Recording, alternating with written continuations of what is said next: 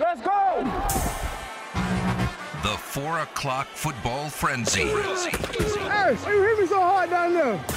Presented by Dustin DeHart of Nova Home Loans. Call him now at 702-577-2600. The 4 o'clock football frenzy on Cofield and Company. Football Frenzy comes to you live today.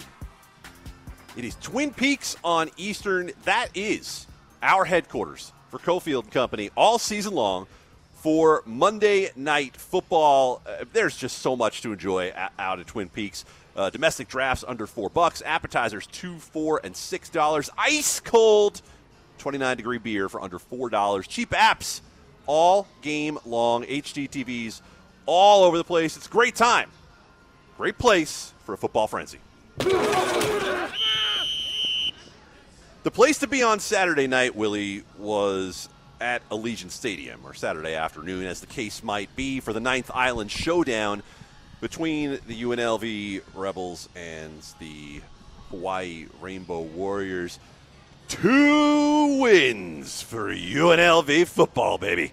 They are getting it done here with Charles Williams leading the way. And if you watch the way Charles Williams has reacted to some of the losses that UNLV had earlier this year, you know just how badly this kid was taking it. He's been a heart and soul guy for the program for a handful of years now. Well, he sets the school record for the number of carries in a game, breaks Ickey Woods' mark. Oh, my God, Ickey Woods. 34-year-old record for Ickey Woods. 38 carries for Charles Williams, 266 yards. Takes over the Mountain West lead in rushing yards with more than 1,000 for the season. Willie, what jumped out at you the most about seeing the Rebels' victory over Hawaii this weekend? Dominance. It's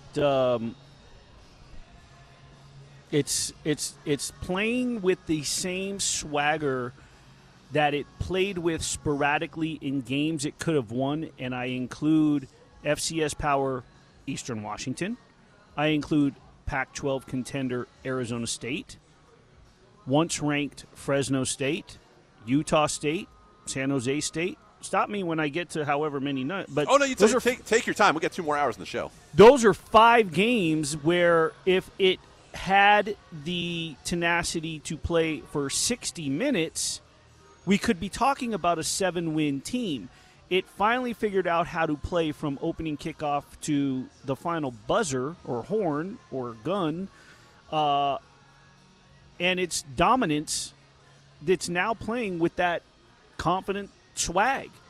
And that's what stood out more than anything. Charles Williams has been, every time I've been up to the press box to watch a game or I talk UNLV football, that's been the common question is Charles Williams going to be playing on Sundays? And everybody has been in agreement that he is a potential Sunday player. It's a matter of who's going to invite him, because I don't think he'll get drafted, but who's going to invite him to camp and how will he stand out? Because this is a guy, as you said, who is nothing but heart and soul, nothing but dedication and work ethic.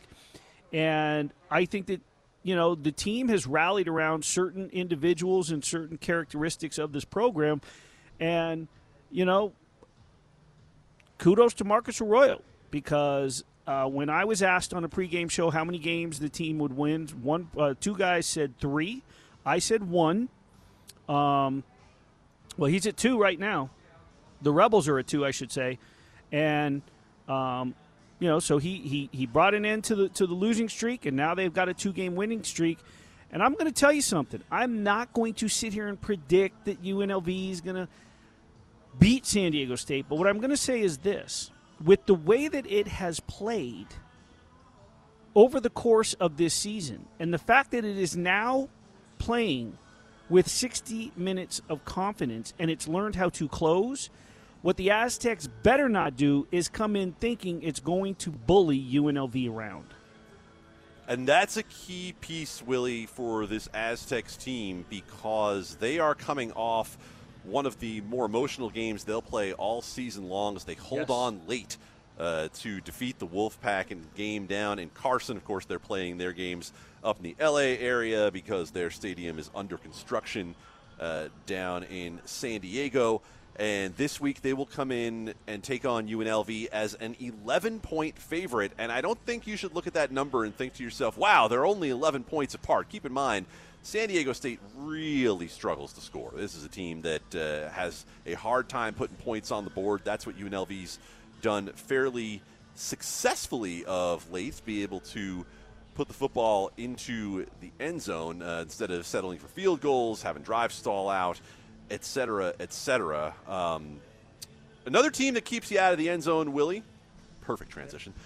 Circa Sports opens Georgia as a 3-point favorite against Alabama in a hypothetical SEC title game.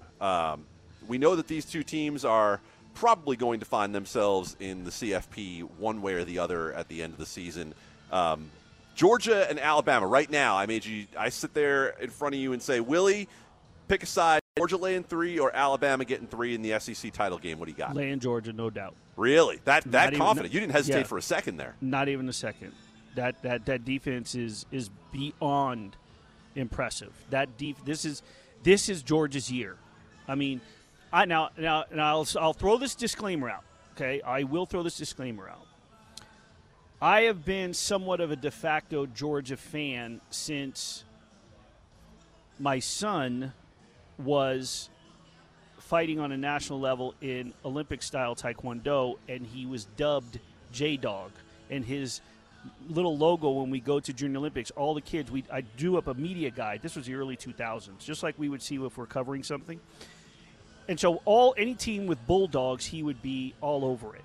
So Georgia became the team that he would, it wasn't Fresno State, wasn't, other Bulldog. It was always Georgia. So one time when he fought in Atlanta at the Georgia Dome, we went to the campus in Athens. So I've always kind of been fond of Georgia, we had an English Bulldog. And in the past, when Georgia's been in the mix, I would automatically cheer for Georgia. It didn't mean that I was confident. I would always want Georgia, never picking Georgia. I'd always say, well, they got their hands full, they got this. What I'm telling you right now is this has nothing to do with wanting or cheering for the Bulldogs. That team is for real. That defense is ridiculous. Alabama is going to have its hands full when it clashes with Georgia. We have seen Alabama somewhat, I don't want to use the word struggle, but it has not looked like the Alabama like Georgia does this year. It has not looked like that dominant. It probably should have beaten LSU a little bit more than 20-14. I know it's a rivalry, but it was in Tuscaloosa, right? Lost at Texas A&M. Squeaked by Florida. I don't think this is as dominant an Alabama team as we've seen in the past, and I think this is probably one of the best Georgia programs of all time. Willie, I think we find ourselves in a very similar spot with Alabama that we do with the Kansas City Chiefs, where it's not what we're used to seeing from them. It's not the same level of dominance, and yet we've seen it with Nick Saban. We've seen it with Andy Reid's team, where when it's right, you're not beating them. And I think we all have those memories. We all have it kind of burned into our skull that we've seen it happen too many times to want to bet against them. Yet, what you said about Georgia, every bit of it is accurate. Every bit of it. That defense has been one of the better units that we've seen on either side of the ball all season long. I think the only thing we can hope for is to get maybe, if we're lucky, 2 of those Georgia-Alabama games this year. Maybe in the SEC title game with Georgia, as we mentioned, favored by 3 at Circa Sports, and maybe potentially in a national championship well. Vegas Golden Knights are back on the ice tomorrow night. Big game against the Carolina Hurricanes, one of the better teams in the National Hockey League. Ashley Weiss is the rinkside reporter for VGK. She joins us next on Cofield and Company. A look ahead, down the middle for Smith. Had to fake around Myers. Oh, in front, they score! Marchessault! A giveaway by the Canucks. Myers and Demko both went for the puck. Neither got it. Marchessault did. 2 goals today. The extra point is good. 7-4 Golden Knights. You're listening to Cofield and Company, live at Twin Peaks. You hear there the voice of Dan Duva radio for the Vegas Golden Knights. That was as fun of a hockey game as you could ask for over the weekend, with the Golden Knights putting up 7 against the Vancouver Canucks. Thatcher Demko, of course, was a problem for them back in the bubble about a year and a half-ish ago. No such problems for VGK. They get back on the ice tomorrow night against the Carolina Hurricanes. Very good test from one of the best in the East. Right now, Willie Ramirez is getting ready for Monday Night Football out at Twin Peaks. Adam Candy. Bobby's back at the Findlay Toyota Studios. We kicked Ari out. We were done with him. And frankly, and if we could have done it sooner, we would have. It's just, labor laws and all that. You got to make sure you give them notice. Ashley Weiss is not part of all of our mess. She's just joining us and being kind enough to give us a little bit of her time to talk Vegas Golden Knights. The VGK reporter here on Cofield and Company. Ashley, was that game on Saturday as much fun as it was for you as it was for us? Because 7 goals is something I feel like I didn't know I needed in my life until I saw it. It was a little bit hard to keep up with. I think I'm still a little bit tired from it, just the emotional roller coaster, because even though it was 7 goals, it still felt close there in the third period. It wasn't until Jonathan Marchessault's goal that made it 5-4 that you were like, okay, is it going to hold on now? Is it going to stop? I think Robin Leonard put it best when he said those games are fun when you're on the right side of it. So, yes, it was just as much fun now that we know the result. Ashley, there has been no shortage of news for you to keep up with this team here in your first season with the Vegas Golden Knights. More of it today with Will Carrier going into the COVID protocols. What has it been like trying to keep up with all of the ins and outs of this VGK lineup? Luckily, since I got here when training camp started, I have a good idea of the depth of the organization. I was familiar with Paul Cotter. I was familiar with Jake Lecision. I was familiar with Jonas Rondbjerg, all these names because they played preseason games. Thank goodness I got here in time for preseason. Otherwise, it'd be a little bit tough, I think. But, yeah, it's been tough. What did Pete DeBoer say last week? It wouldn't be us if we weren't down another man, which I guess it's one of those things where you kind of have to just smile through the pain at some point. It has been crazy, but when you look at them winning 8 out of the last 10 games despite all of that, it's kind of crazy. I don't know that many people after Game 5, whenever they were 1-4 and guys were dropping like flies, would fast forward to Game 15 when it seems like guys are still dropping like flies and think that they would be at 9-6 now. Ashley, one person you're definitely familiar with is Alex Pietrangelo, captained the St. Louis Blues to the Stanley Cup Championship while you were there.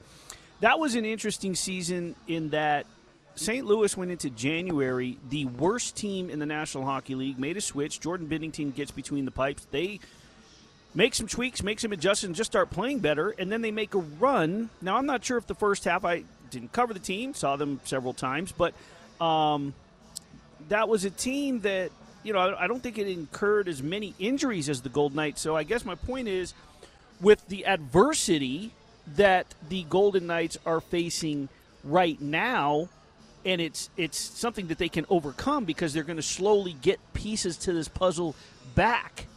You saw a team overcome just horrible play. Right. What is the potential of this team for what you know of it and the talent that's about to come back? The fact that it's playing so well with missing with replacement parts. Right, yeah. I'm a firm believer that teams have to face adversity to make it far. And that situation in St. Louis was pretty extreme. That was kind of a situation of you have all these incredible pieces. How do you make them fit together? Because they had some major acquisitions that offseason. Ryan O'Reilly, Pat Maroon, who didn't seem like a major acquisition at the time, ended up being a major acquisition. It was a huge offseason for them. But then David Perron had returned to St. Louis before that season as well. Tyler Bozak signed there. So it was trying to get all of these great veteran pieces and making them fit together. Here, like you said, it's simply not having those veteran pieces because they've, fallen off, gotten injured, gone through COVID protocol, whatever it may be. So I'm a firm believer that it does take adversity to make it far. I think that it's definitely a good thing that the Golden Knights are able to show right now that they can make it work regardless of who the pieces are that they have. What I think is going to be important is as they start introducing these pieces back. You saw Mark Stone back last game. Weeks ahead, maybe whenever we start seeing Max Pacioretty come back, a month or two ahead when we see William Karlsson come back, whatever those timelines may be, what's going to be important is them sticking to their structured, detailed game, because you can't have these skilled guys come back and just think, okay, we're back to our full lineup now. What you have to do is realize, wow, we were that good without them. Imagine if we play that way with these skilled guys coming back into the lineup. And if they can do that, honestly, I don't even know what to say about the potential. You throw Jack Eichel in the mix, too. I mean, on paper, I don't know how much more of a cup-contending team you can get to. I don't know how much closer you can get to that on paper. Out in the press box last week, I looked up behind me to where the injured players were sitting, and it is absolutely striking when you see Mark Stone, Max Pacioretty, and Jack Eichel all sitting together and realize that you have a decent fraction of the captains in the National Hockey League all sitting there injured, and understand what VGK could become when those guys are back in the mix. Vegas Golden Knights are in the middle of a 6-game homestand at this point. The Carolina Hurricanes are on the docket tomorrow. Ashley, this looks to be one of the best teams in the NHL and a really good test for VGK. They are. I think it's the biggest test that they've had so far. I was talking to Shane Knighty a little bit about it today. You think about how Vegas played Edmonton pretty early on, and Edmonton was on a tear to start the season. They're still playing very well, of course. But the difference is now they're playing a team that has sustained this. And, I mean, Edmonton is still playing great, but Carolina's 11-2, which is absurd way to start a season. And they've been good. I mean, I'm sure Vegas fans were keeping up with the President's Trophy race last season, and Carolina was right up there with Vegas and Colorado there toward the end of that race. So it's a team that's not just good right now, it's a team that's been good, and that's what's dangerous. You're not really thinking, oh, they're just off to a good start this season. You know the damage that they can do. However, like you said, imagine all these guys still going out if Vegas can get it done. What kind of message does that send? Now it's not just 8 of the last 10 games, but now they win a game over arguably the hottest team in the league right now. That Minnesota win was huge last Thursday. At that time, it was the top in the Central. Now if they can take down possibly the top team in the East, imagine the confidence that builds. I noticed since this 8-2-0 run, they're one of 2 teams with 8 wins since October 26th, one of 3 teams with 16 points. Goal production is up. They rank 4th in the league in that span, 3.60, and goals against, they're in the top 13, but there's a lot of crunched teams in there that are allowing 2 with a decimal point. They're allowing 2.7 goals in that time frame. It's 13th in the league.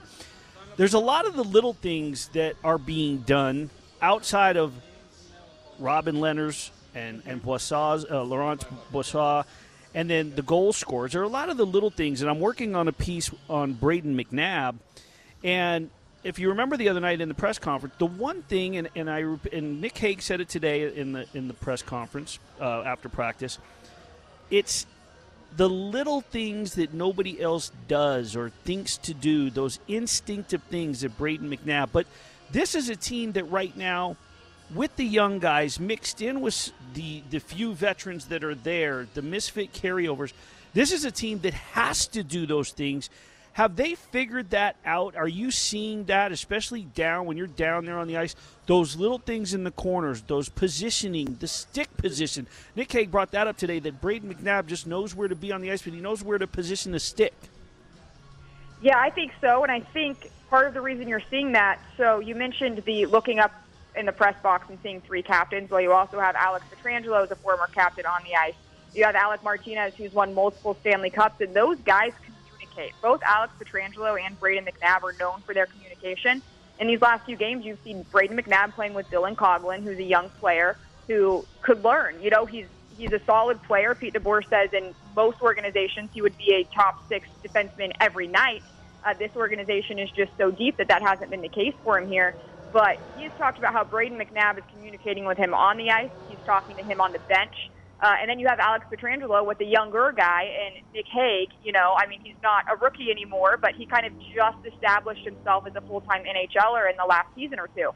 So Alex Pietrangelo is also known for his communication. So you are starting to see that trickle down, and you're starting to see, yes, young guys are stepping up, but you're also able to see just how much leadership this team has. Whether it's leading by example, whether it's talking in the room, talking on the ice, talking on the bench, whatever it may be. And as far as Brayden McNabb, it's funny because I remember you asking, like, people think whenever they think about this solid decor about Alex Petrangelo and Shea Theodore and Alex Martinez. But what about a guy like Braden McNabb, who's been a steady piece of this defensive core from day one? And it's funny, the league has gotten so offensive-minded that most teams that are successful teams get a lot of offense from their blue line, as do the Vegas Golden Knights. But when you think about what really makes a good NHL defenseman, you have to defend first. You can't just be offense and no defense all the time. And really with defensemen, if the average person is watching, if you're not noticing the defenseman out there, then they're probably doing a heck of a good job. And those are the kind of things that Braden McNabb is doing that we might not notice, but the other guys on the ice certainly do. And it does seem like it's starting to spread to the rest of the team. I mean, you can see whenever they have their hiccups, right? You can see whenever they give up 2 goals in the first that it happens. But they have a good enough grip on their game right now that they're able to lock in the details after they get to that point and find some success. Ashley, you mentioned toward the top of our interview here that the Golden Knights have 8 wins in their last 10 games. Willie just noted that since October 26th will be the time. And here on Cofield and Company, we're nothing if not thorough with our research. So I saw your tweet on October 27th talking about how things turned a little bit for the Golden Knights when Dave Gosher and Shane Knighty sang "Friends in Low Places" live. I don't mean to speak for the entire Golden Knights organization, but it seems like you might have pegged the moment where everything turned for VGK. That's good. That's a good point. I was definitely feeling like that was it that game, but I didn't think about it being this far down the road. I have to go back and remember which building that was in that they were singing that game now. October 27th. It was incredible. It was just with TV timeout. I said, I hope you guys don't mind me sharing this because Vegas was down at the time, but there's a sing-along going on. They start jamming out, and next thing you know, it was a comeback win. It was in Dallas. That's where it was. Which only makes sense. Yes. 3-2 overtime Friends win. in Low Places in Dallas, obviously. They come back, and there you have it. Yeah, you're right. I don't know if I should take the credit for pegging it or if they should take credit for actually turning the season around. But you're right. It's been a pretty incredible stretch since then. Yeah, it really has. And it's good that you don't have to really peg the credit to one of you. It's great. The whole AT&T Sportsnet crew, right? Everybody can work together and take a little bit of credit for that one, for the Vegas Golden Knights being 8-2 in their last 10. Thanks to Friends in Low Places. Thanks to Dave and Shane and Ashley as well. The whole crew. So Ashley Weiss, Vegas Golden Knights. We appreciate the time. Thanks very much. And if we're not out at the rink tomorrow night, then we'll see you on the air. Absolutely. Thanks, guys. All right, when we come back, Willie and I have a very important discussion to have about name, image, and likeness in college sports. Oh, and a little bit of cereal, too. Domestic drafts under $4 and appetizers for $2, $4, and $6, all at Twin Peaks. We don't mess around when it comes to food. It's the Fat Pack, brought to you by Nova Home Loans. And there's wine already for that is 100% accurate. Twin Peaks is where we're getting our food this evening. Willie already told you about getting the Cobb salad and the Thai wings. There are appetizers, $2, $4, $6, $4 draft beers all game long during Monday Night Football. Willie Ramirez out at Twin Peaks, Adam Candy, Bobby back at the Findlay Toyota Studios, talking through not only Monday Night Football and the great food that is available out at Twin Peaks, but of course, food is among the many options when it comes to the new name, image, and likeness deals that are out there. I don't know what smart restaurant, the same way that they have Steve Cofield talking about 29 pounds of meat, like our friends at Meet Up Vegas. I don't know what smart restaurant would not want an offensive lineman speaking up for the quality of their food or the size of their portions. These are the sorts of deals that I think it was built for, and there are desires out there, Willie. There are desires. There are wants from some of the players in terms of what they would like to have for their special deal. Our friend Mike Grimala, of course, is not someone you ever want to trust when it comes to food opinions. Not now, not ever. Mike Grimala literally went to Buffalo to try chicken wings and went to Buffalo Wild Wings. Mike is a special human being when it comes to food. But he does do a great segment over at the Las Vegas Sun called Take a Lap, where he does a golf cart lap with UNLV athletes. Wait. I'm sorry to cut you off, but you're just gonna that you did. What do you need? You're just going to leave it hanging and not reveal that when he went there, how many he actually ordered? He ordered the kids' portion of 2 wings and ate one of them. Okay, keep going. Now That you can go on. is. I mean, and it sounds like I'm making that up. No, but it's not. It's Okay. not false. That is Go back. absolutely what Mike did. He took a lap around the UNLV Thomas and Mack Center with Royce Ham from the UNLV men's basketball team, and he asked Royce, what would be your ideal name, image, and likeness deal? And I thought Royce had an interesting answer. I'm a pretty simple guy. Yeah. Now that players are allowed to profit off their name, you can say endorse a product or something like that. What would you want to do? What would be a dream endorsement? Wow, that's a great question. A dream endorsement would probably be with Cinnamon Toast Crunch. I love cereal, and Cinnamon Toast Crunch is my favorite, so I would love to get an endorsement with them. I think I would do commercial appearances, stuff like that, eating cereal, whatever they need me to do. Oh yeah, I mean, once you sign up, you're their guy. Like, you got to do the glad handing, the appearances, all that stuff. Willie, Ari, before we kicked him out, gave us his top 3 cereal picks. Which cereal would you be the biggest stand for? The first thing he said was Corn Chex, which, let's be honest, that's perfect for Ari. Like, there's nothing wrong with Corn Chex. They're just there. They're just kind of bland. That's fine. Fruit Loops, and then he went with Cinnamon Toast Crunch as a third. So I will turn the floor over to you. This is the Fat Pack. You give me your top 3 cereals and defend yourself, sir. Why do you like them the way you do? Well, growing up, my favorite always was Frosted Flakes. I think for obvious reasons. Now, the thing with Frosted Flakes is it has to be eaten with ice cold milk. I don't mean ice in it, but very cold. And it's got to be eaten quick because it does get soggy quick. So if I was never I knew a lot of people that did the big, like the mixing bowl, and then they would just pour, like on a Saturday morning, the old school cartoons that were really good, and then they put the cereal in the plastic bowl, and then it's soggy halfway through. So if you want a lot, just go pour yourself second, because Frosted Flakes, it's got to be crunchy the whole time through. Cinnamon Toast Crunch wasn't out when I was a kid, okay, but Cinnamon Toast Crunch is good. I would have to say, now this may sound strange because I'm not sure how many people actually liked it, but long before there was Raisin Bran Crunch, it was just Raisin Bran, and I didn't mind it. It just I sort of tolerated it because it was in my house. And then I would have to say it's probably a toss-up between Fruit Loops and Apple Jacks. I was never a fan of Lucky Charms. Didn't like the little marshmallow things. It just didn't fly with me. Honey Nut Cheerios wasn't around. It was just Cheerios. And I'll tell you what I was not a fan of, Adam, is if Mom had a cereal in the house and it was a healthy one, I guess, or for her, and there was no sugar. Like, I would not put sprinkle sugar on my cereal. Could not do it. Did not want it. Did not. Rice Krispies. If I was going to eat Rice Krispies, which I didn't, I did not like putting it because you had to stir it. You had to constantly stir it. Otherwise, when you got to the end, it'd be globs of sugar at the bottom, and you got to drink the milk at the end out of the bowl. So it had to be pre-sweetened. Frosted Flakes was always my go-to. It wasn't until I was an adult that I actually thought of or was turned on to adding bananas to the Frosted Flakes, which was actually a nice little combo. Now, as I'm older, I still like Frosted Flakes, but I'm a Honey Nut Cheerio guy. If I need to carb up for a big leg day and I'm going to add some carbs to the meal, I'm probably going to throw some Honey Nut Cheerios in there. And then there's some healthy ones that are actually tasty.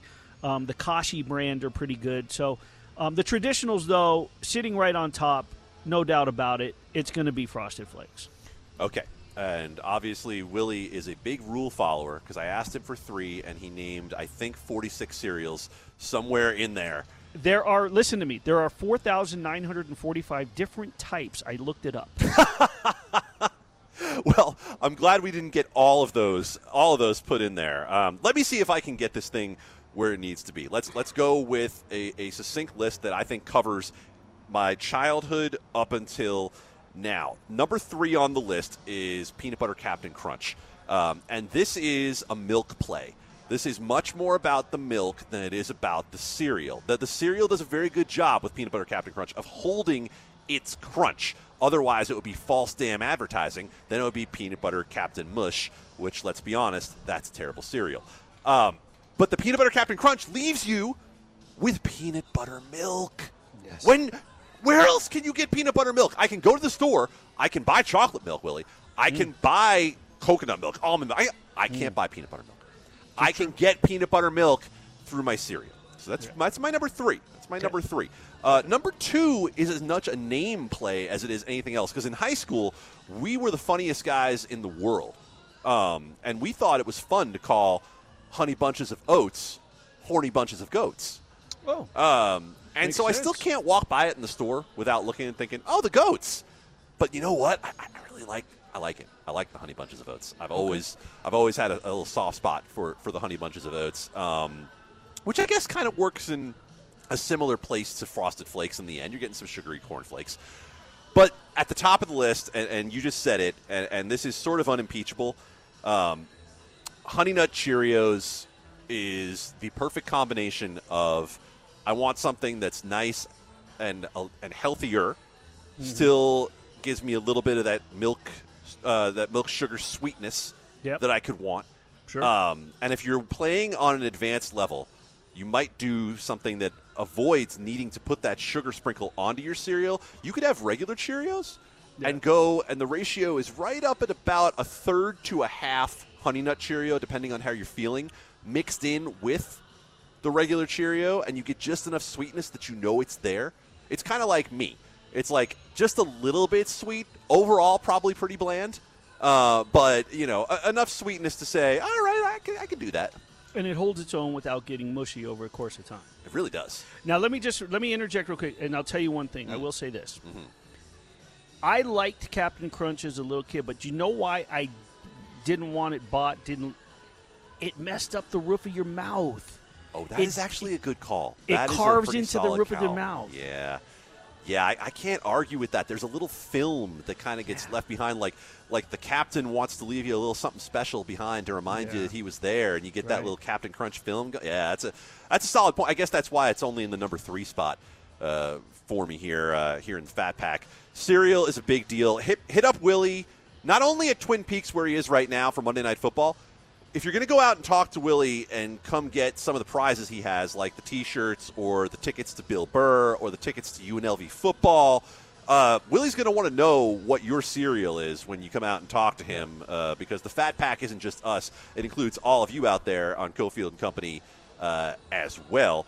It's a big group. It's inclusive. The biggest group out there this weekend that probably needs a little cereal and a little hug were folks who had the Pittsburgh Steelers in their survivor pool. I am so sorry to every one of you. We will round up your sorrows in just a moment. Join the conversation on Twitter at Cofield & Co. It's Cofield & Company's Eye on Sports Gambling. I'm going to kill your bookmaker. I'm going to rip his throat out. I will step on his throat until the man chokes. Let me tell you how. Winners, winners, winners, winners, winners. Free, free, free, free, free, free. It's our Eye on Sports Betting here on Cofield and Company. Live out of Twin Peaks for Monday Night Football. Adam Candy along with Willie Ramirez. We are out here at Twin Peaks, and William just stopped by for 2 tickets to San Diego State UNLV. Plus, he entered the VGK ticket giveaway, and he put his vote in for Frosted Mini Wheats. Okay, you know what, William? That you deserve tickets for that alone because I went through a big Frosted Mini Wheat stage. There was a time in my early 20s where I think that qualified as breakfast, lunch, or dinner. Yeah, so our guy, William Rubidoux, a frequent listener, he says he listens to Cofield and whoever the company is.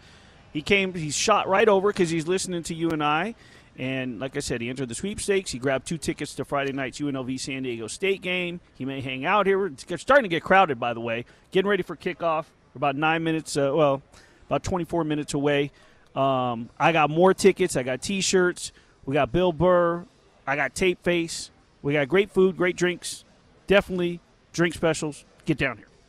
$2, $4, $6 appetizers, $4 drafts, icy cold during the game. If you are a fan of the Pittsburgh Steelers, or if you were one of the almost 250 people in the Circa Survivor contest who chose the Pittsburgh Steelers, you need some of that in your life. You need some cheap drinks, some cheap food to make you feel better, because your $1,000 entry in the Survivor contest went bye-bye, as our friend Cofield likes to say, in a 16-all tie. Mason Rudolph could not get the Steelers past the winless Detroit Lions. I think it's pretty tough that you lose your Survivor entry on a tie. The rules are clear. It's not like there are no secrets in this contest. They're made clear right from the beginning. Your team has to win or you don't get in. But I feel like if we're going to go full sort of, into the rules word by word here, your team did not lose. Like, technically your team is surviving because they did not lose.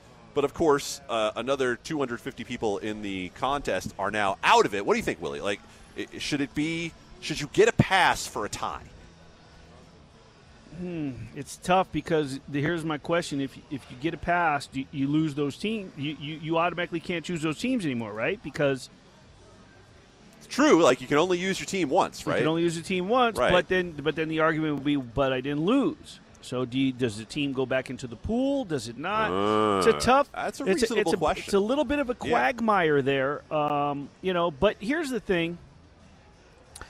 I think the rules make sense. It sounds unfair, but here's the deal. You are picking a survivor because you're choosing the team that you feel is most suited in its situation to win, not to tie. So I do feel bad, and I think it sucks to have to go out that way, but I think the rule is fine. There have been some tough ones. A lot of people lost with the Bills last week against the Jaguars. Of course, last year, everybody remembers the Jets and the Rams, and the Jets went to L.A. and got their first win of the year. Rams tonight are 3.5-point favorites. Opened on the look-ahead as Rams by 3 over San Francisco. It is now sitting at 3.5, total 50.5 in most spots for the Rams, up in Santa Clara this evening. Willie, any strong feelings for you in terms of what side you would want to be on, whether you like the total in this game? Because we're seeing a couple of those 3.5 start to juice up and look like they might even be headed toward 4. I think the Rams are going to name it tonight. I really do. I don't know how to put it more bluntly and boringly, but the Rams were already an NFC contender throughout last week. They just got better with the addition of Von Miller and the addition of Odell Beckham. The guys that realistically would be playing in front of them, they're top notch. So now you're bringing them in. They just get better. The Rams are going to be out to avenge a game in which they held Tennessee to less than 200 yards and still lost 28-16.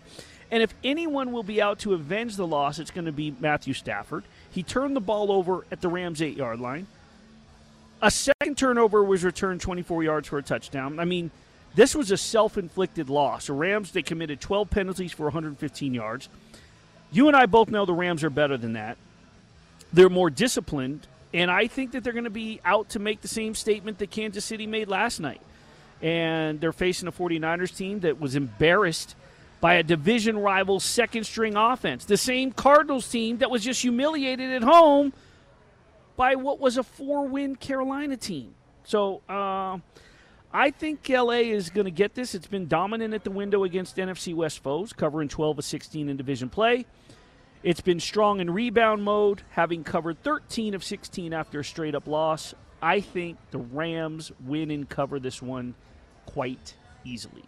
Yeah, it's obviously a slightly tricky number with it being where it is at 3.5. I think anybody would say, well, of course, I would prefer 3. Yeah, we'd all prefer 3. You can't get it. It's actually trending toward 4 now in some places as we're a few minutes from kickoff. I'll tell you what, Willie, in a game like this where I can't really get much of a handle on the side, because I think San Francisco is a better team than they've shown, but they obviously haven't shown it.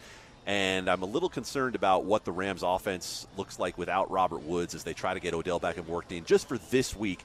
This, for me, is a game where I'm probably either going to look at the under with my lack of faith in Jimmy Garoppolo, or I think a better way to attack this might be with a prop. It's been pretty profitable to look at Cooper Kupp over on receptions. Of course, we know he's pacing toward 2,000 receiving yards this year, but the last 4 weeks for Cooper Kupp, 9, 10, 7, and 11 catches. You're going to have to pay some serious juice on over 7.5 for Cooper Kupp, but it is minus 146. I think, especially with Robert Woods out, especially with Odell Beckham Jr. just getting acclimated to the Sean McVay offense and getting used to the connection with Matthew Stafford, I think Cooper Kupp is going to smash this evening for the Rams. And that's just generally a game like this where I don't have a great feel for a side. I think I have more of a feel for what is a game script that I think could happen, win or lose, cover or no cover. It has more to do with the Rams offense and the fact that, again, you just mentioned, they weren't even good last week against the Titans, and Cooper Kupp still had 11 receptions. Yeah, and you talk about the total a little bit. If you're not looking at the side, I lean toward the under here. Yeah. Just because I think that overall the Rams defense is also going to want to make a little bit of a statement and bounce back. They're going to be pumped up and playing on the road. You know, you're always, when you go on the division road, you sort of want to go in, and just like we saw again with the Chiefs last night. And, you know, I think that they're going to do just enough with balanced offense, control the clock, control the pace, control the tempo. The clock will stay running. I lean toward the under here. I definitely like the Rams as the top pick. Lean toward the under. And if you're looking for a little tease action, you know, your Rams and under, and then the lines are already up for next week, throw a couple next week in there, and you'll be good to go. Or you could even look ahead to Thursday with the Patriots and the Falcons. Yep, that is a and teasable go Rams, line for sure. under, and Patriots. How about that? Yeah, I mean, look, that the sitting at 6, that is a very teasable line on the New England Patriots with the Falcons coming off a pretty abysmal performance against the Dallas Cowboys. Just a little bit of information for you overall as you consider what you're doing this season. This is from Dave Tooley over at VSiN. Favorites are now 86, 59, and 1 straight up on the season. Dogs overall, though, are 84, 61, and 1 ATS. So underdogs in the NFL have hit at 58% essentially this year. Unders overall have been the more profitable side, 81, 66, and 2, 55% they've hit on the year. Monday Night Football is about to kick off, but you're not at Twin Peaks yet? Well, you should be. Go see Willie and go hang out, get the beer specials, the food specials. You can still have one earbud in for the Big Five. It's coming up in a minute. The Ultimate Sports Lodge, where you can watch every game in HD. The beer is an icy 29 degrees, and the food leaves you coming back for more. Twin Peaks Lodge in Henderson.